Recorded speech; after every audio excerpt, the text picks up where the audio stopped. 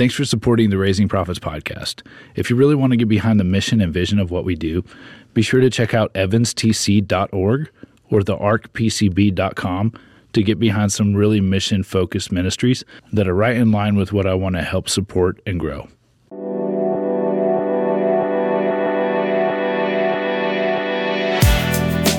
Welcome to the Raising Profits podcast, where I'll be sharing my journey with you as I learn how to be a better steward and entrepreneur through a biblical worldview. I'll have guests with testimonies meant to encourage us, wisdom that preserves us, and knowledge that helps us move forward in our kingdom purpose. I'm your host, Max. All right, here we are for another episode of the Raising Profits podcast, and today I have with me Stephen Turner, CEO and founder of Flow Business Solutions. And basically, I met Stephen through my friend Kyle of the Scaling Mountains podcast, and they had a really awesome conversation. Apparently, God has a very unique and necessary mission for Stephen to fulfill in the corporate world, and I would like to share that with the audience and help people know a little bit more about him and what he's doing, and basically how God feels about how things are going in corporate America today. So, Stephen, thanks for coming on the show. Glad to have you. Thank you. Thank you for inviting me. Absolutely, absolutely. So, we were talking a little bit in the pre-show, and my friend Kyle, I mentioned he connected us, and basically he told me that God gave you a word about something that you needed to do in the corporate world through your leadership experience and management experience. How did that come about? Like what really happened there, and what is the message? Well, I'll give you a very brief background. I was in corporate America for 35 years, 34 on the management team of UPS, a fantastic organization. And one thing nice about UPS is if you do well, you're left alone. So I was left alone for 34 years to do my thing. And there's lots of details behind that, but I'll just tell you this, that in November of 2006, on a Thursday, if I remember correctly, I woke up in the morning to a word from the Lord that said, you're going to get an early retirement opportunity and you should take it. It came 2 days later. Well, hot dog. I wouldn't mind February, that. On February 21st, 2007 was my last day at UPS. So I left there, did some things for a while, started a coaching business, been in the entrepreneurial space since then. But the important thing here for the purpose of this conversation is that on February 8th this year, I was sitting as February 9th in this chair, and I heard the Lord say, I'm going to make some changes in corporate America, and I want you to write a corporate manifesto on the way it's supposed to work. Yeah. So what that was a directional statement as to how our leader's supposed to lead. That's really what it meant for me. So I said, okay, it's kind of a massive task, but at the same time, he gave me the peace that goes along with the things that he tells us to do. Whoa, there it is. And you're on task. This is great. I'm on task. So I just said, okay, all right, and started mulling over into my head a little bit. Well, the following Tuesday, which I think is February 15th, I was at a networking event, and I met a guy who lived in Rochester, New York, which is where 3 of my kids went to school. So I thought, I'm going to reach out to this guy and find out what he does. So I do. In the process, he tells me that he is working on a similar project, but more from the technology world and managing technology people. Okay. So we're to start talking, and then he told me about another lady he was working with who's been working on a similar project to this for 5 years. Oh, wow. And he gave me a quick overview on what has happened in the 5 years, keeping in mind that, 2 of the years were COVID years. So not a lot happened those 2 years. So then after we're talking a little bit, I says, I got to tell you, I got to be very open with you. The Lord told me to do this. And his answer to that was this. That's what she said. So now I'm thinking, okay, let's get together.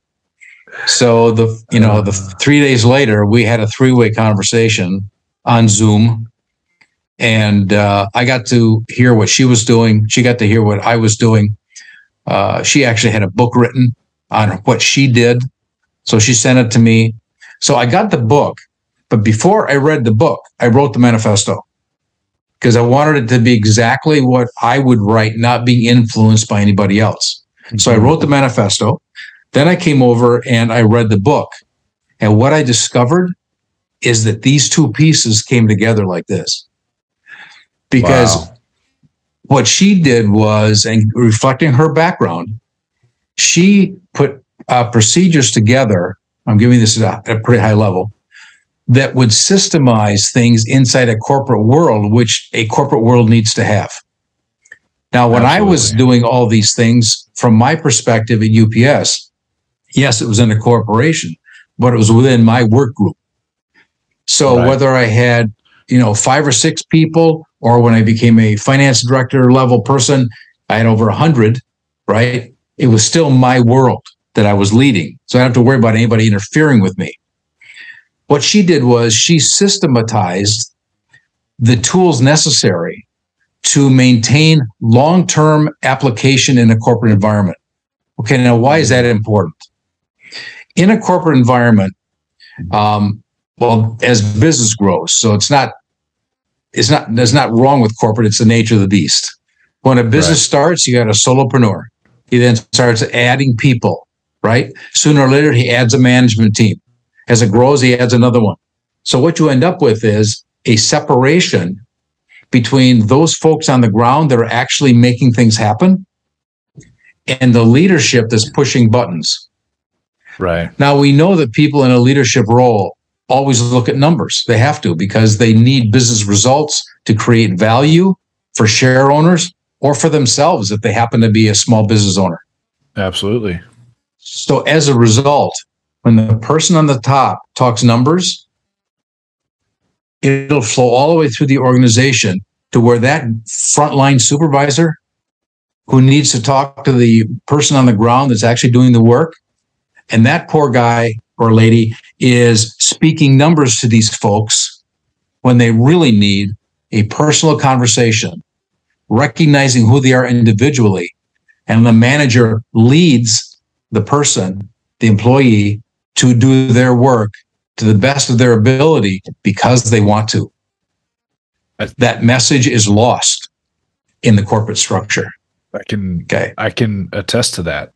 And I think that a huge part of the value there, I mean, you're talking about like a macro solution where she was talking about with the leadership, and then a micro solution in the realm you were working in where you had your team.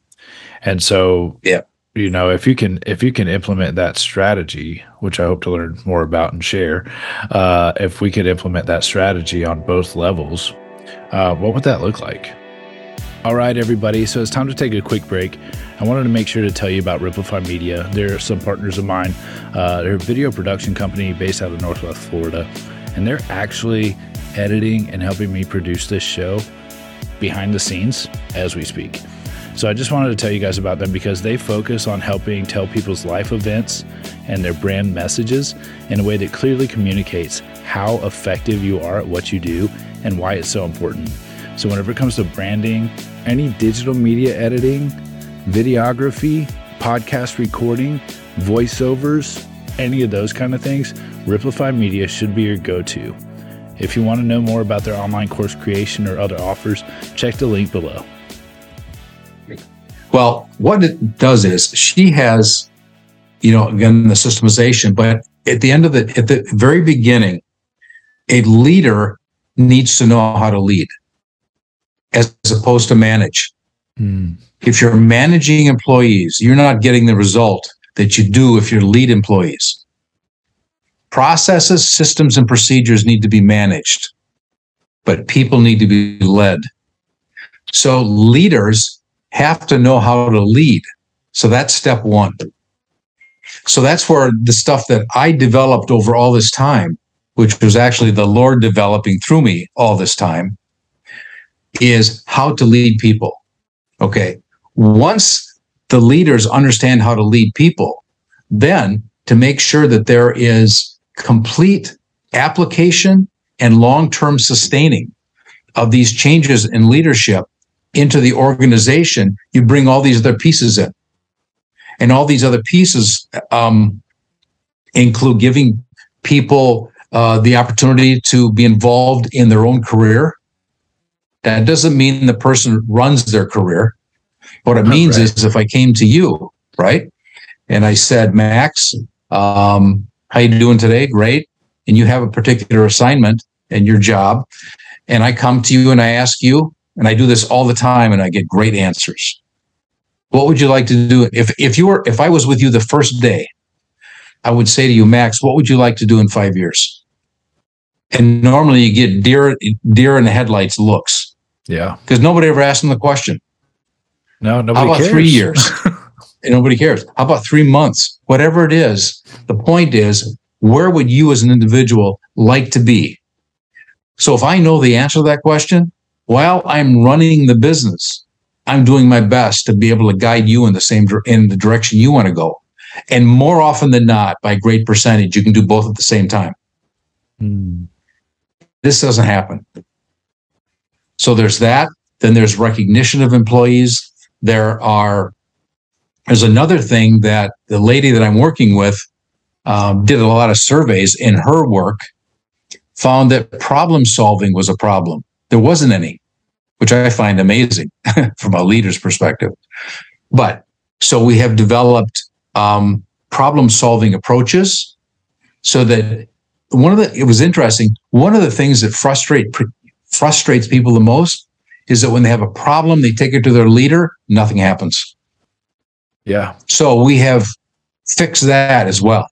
And then we have created a structure where there is a C-level person responsible for what's called corporate vitality leadership.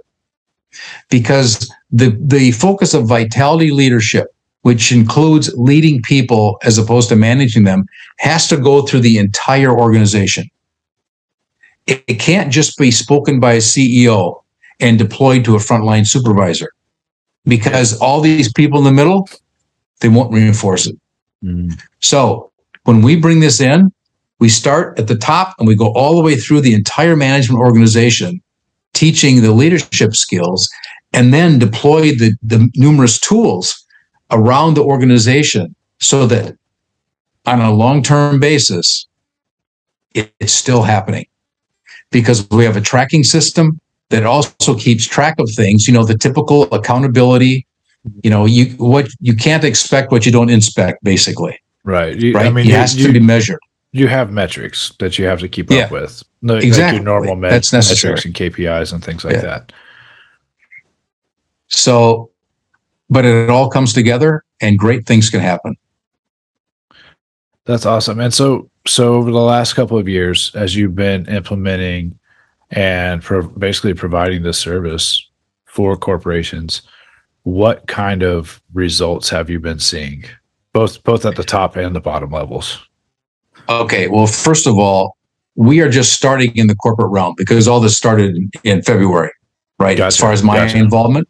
Okay. So we're at the position we have put everything in place. We've designed all the tools and everything we need to actually do this. Now we're waiting for God-based funding to take us into that active role on the corporate side. I've been doing this on the small business side, for 5 years. In other businesses, I did it in my world for 45 years actually. So, the thing that I can say is that what we do works all the time. I spent 5 years in Europe with UPS. I was over there in London during UPS's initial international expansion. I was fortunate enough while I was over there, I was actually responsible for finance departments in 10 different countries. Oh, wow. As a result, I got to work in 10 different cultures. From Scandinavia, Ireland, Belgium, Netherlands, all the way to Greece and Turkey. And you have cultures of very various differences. Absolutely. When you run through that large number of countries. But I learned something, and this was the thing that sealed it for me. That is that cultures vary, but hearts don't. No matter where you go, people, number one, want to do good work. They want to be trained to do good work, and they want to be recognized for doing so. That's everywhere. So what we have works.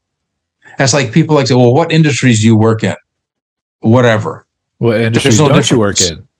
Exactly. There's no difference. Because what we're really talking about here, we're not really talking about a business retooling per se. We're talking about teaching people how to relate better in a corporate setting so that they have strong. It basically sounds like, how do you nurture relationships in a way that's going to be productive for your life's goals? Exactly. In the workspace. Now, let me just throw something else in here. One of the things that I have always paid attention to was what the Lord's messages are. Mm-hmm.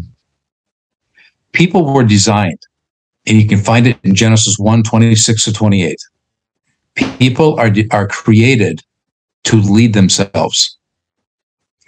Because in verse 26, God said, let us make man in our image, right?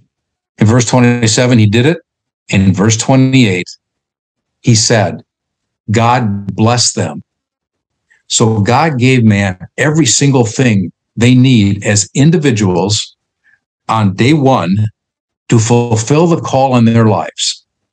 And then he said, be fruitful, which means bear fruit. Fruitful multiply is more than making babies.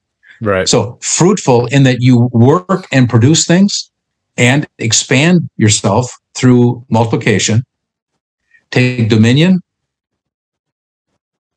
and be successful in what you do. So he gives us the desire to lead ourselves.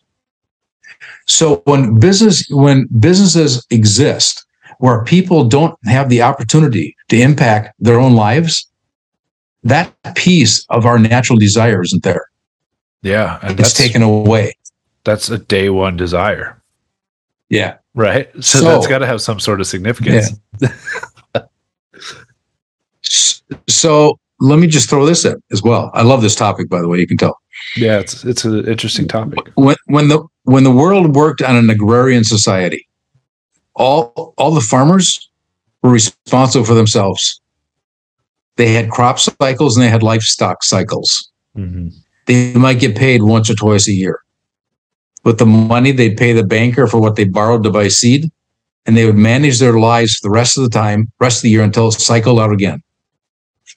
When those people came into the factories, starting in the 1700s and into the 1800s, they lost the ability to define their life on a daily basis because they went into a factory and somebody else told them what to do.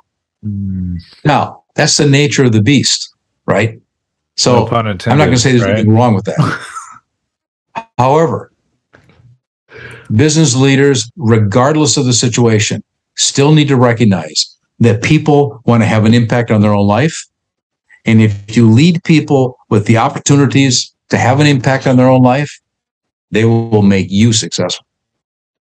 Amen. No doubt about it. Amen. That's awesome, Stephen. I really, I think there's a lot of food for thought in that. And man, people need to be led, not managed. I mean, that's a sermon right there.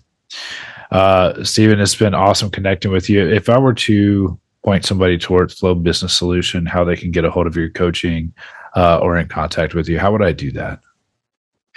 Okay, our website is www.flow-business-solution.com. And once you get there, there's the contact button, and you can find us however you want, by phone or email or whichever. There's also a link at the top of the website with an invitation to view a video that introduces an audio series that we put together after I got done at UPS with all the leadership skills that I discuss in everything that I do. It's a great vehicle for a small business owner to get all this valuable information as they're growing their business. And it's also the basis, obviously, of everything else that we do. Hey, everybody. This has been another episode of the Raising Profits podcast. If you're feeling encouraged, inspired, or if you learned something new, leave a review and let us know. We may even feature your comment in a future episode. One of the best ways to support our mission is to reach out to evanstc.org and make a donation to help them finish their 25-bed facility that helps men recover from drug and alcohol abuse by means of the gospel of Christ. Thanks for watching.